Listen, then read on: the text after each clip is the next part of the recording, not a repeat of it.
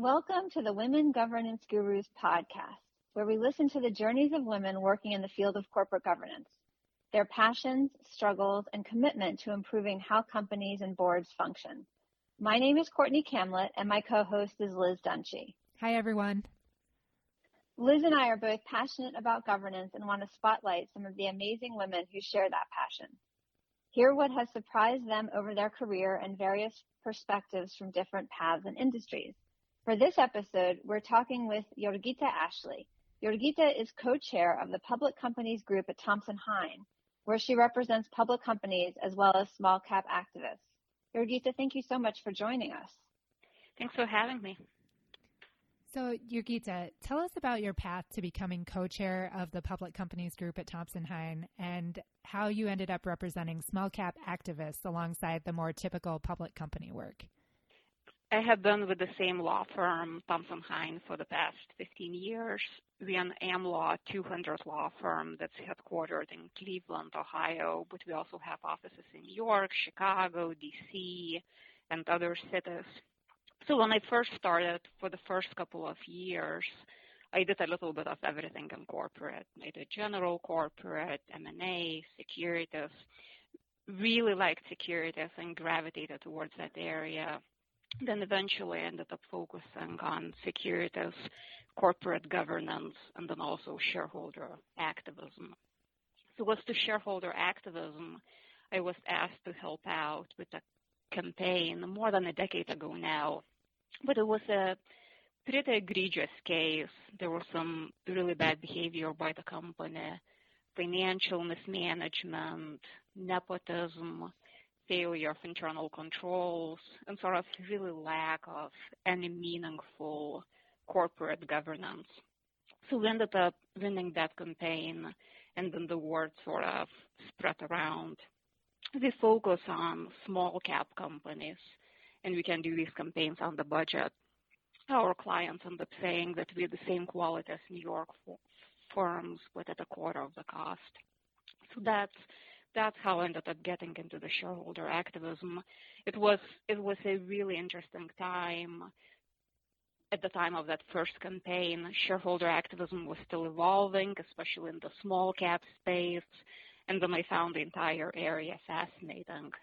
It combined a lot of my interests. You have to be a good securities lawyer. You have to know corporate governance, and then there is this additional strategic element to it as well.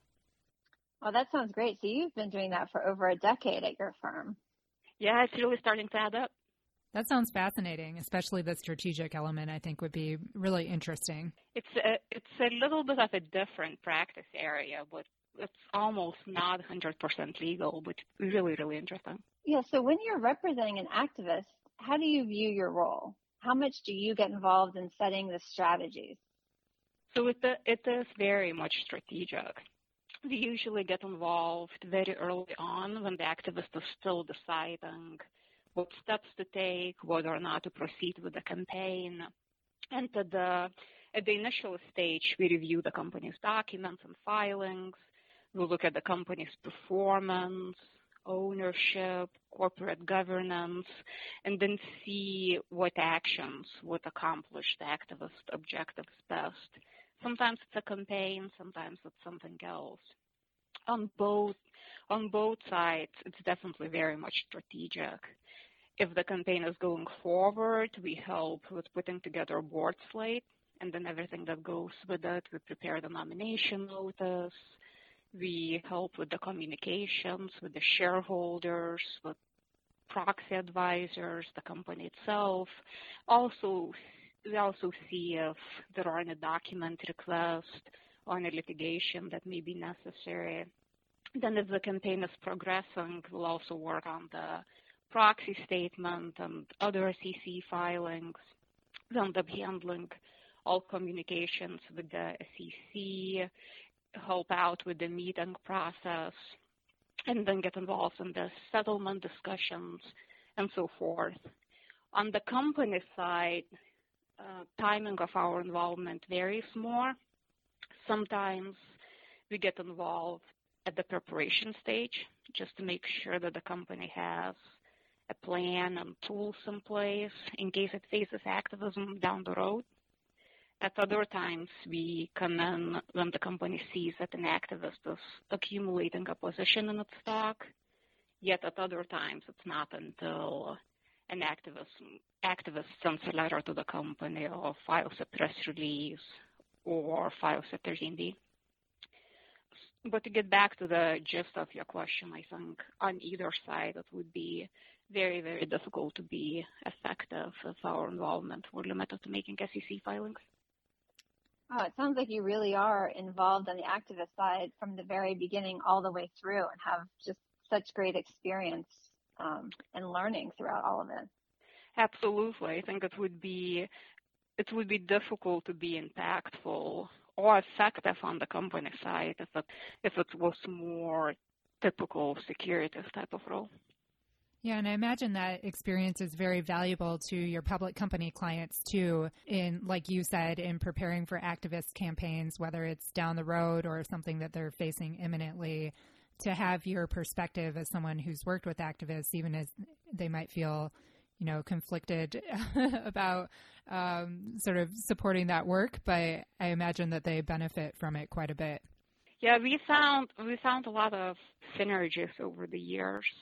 For the public company clients, it's really helpful because we can have an initial phone call, and oftentimes we sort of can lay out how we think the campaign would go or what the activists would do next, or how best to defend the campaign. Yeah.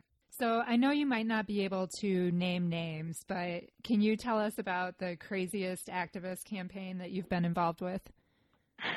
Well, that's a great question because, as you can imagine, there have been quite a few.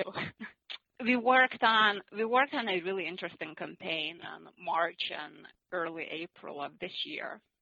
We represented the activists who were successful in obtaining board representation and de facto control at a public company based in Hawaii. And then the campaign was reported as being the first proxy fight won by the activists in the United States during the COVID-19 pandemic. Wow. Yeah, wow. So definitely fun. A lot of unique issues involved, and we definitely had to plan for multiple contingencies. Any other time I would hope that you could travel to Hawaii, but I guess this time you probably couldn't. I was going to say, how unfair. Like, another time it would have been amazing. Right. So, yeah, and the company was holding the meeting in person. It did not change the virtual meeting. Wow. And the meeting was scheduled to be held in Hawaii. And at the same time, all of us, the activists, all advisors, and for that matter, even a majority of the board of directors was based out of state.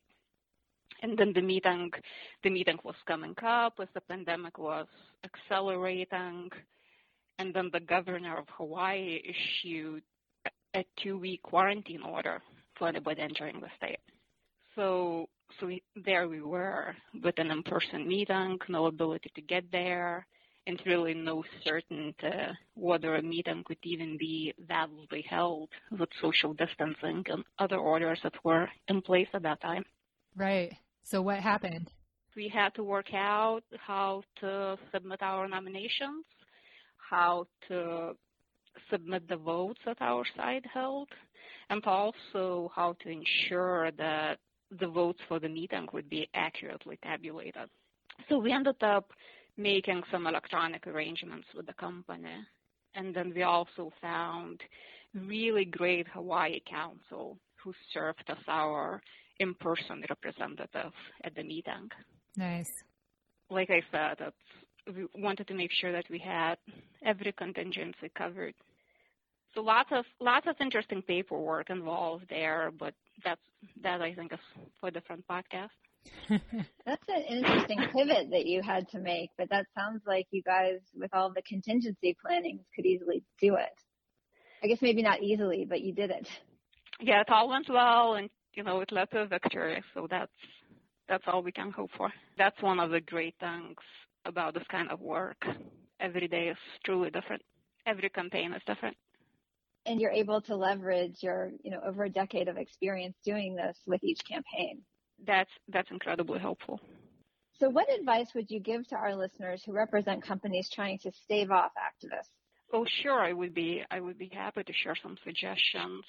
I think I would put them into 4 broad categories. So takeover assessment, legal defenses, takeover team, and then engagement.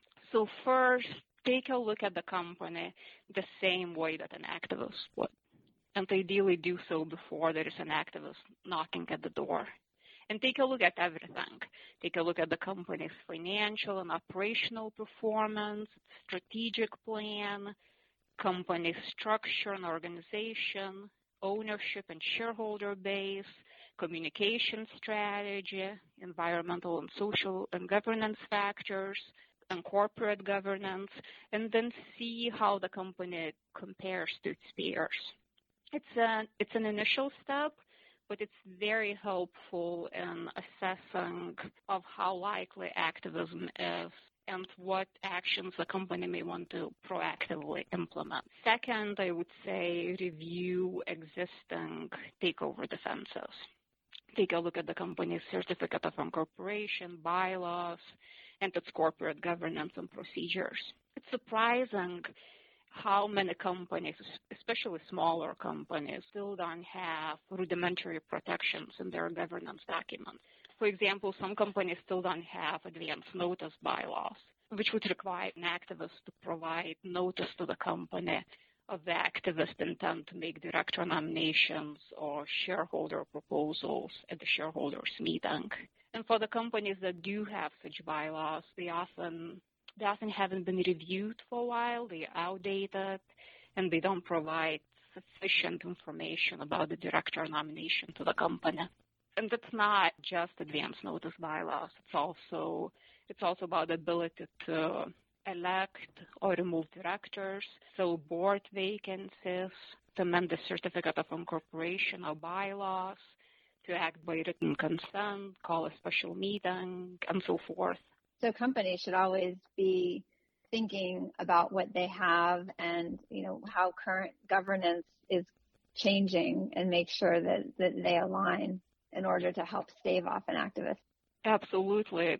I think a lot of companies still have so-called first generation bylaws, and now we're not even on the second or the third generation. So these documents evolve, and case law regarding them evolves. So the protections that were adequate 10 years ago may be very much out of date right now. And, we also see provisions in these documents that are sometimes internally inconsistent, or they are incorrectly described in the proxy statement. Sometimes they include it in the wrong document and they're not enforceable. Sometimes they conflict with state law or just don't work from the technical perspective. So it's very much worth the time to review what the company already has and to assess what may need to be added or amended. Yeah, definitely. Yeah, and the next I can't emphasize enough of having the right team in place. Oftentimes the company has really good corporate counsel, investor relations professional, and even a proxy advisor. But if these professionals haven't dealt with activism or contested solicitations on a regular basis, the company tends to be at a disadvantage right from the start. So we see tactical mistakes, we see not appreciating nuances between contested and uncontested solicitations and differences in state law, and engagement mistakes as well. Sometimes those errors are quite rudimentary as they relate to the meeting or proxy process.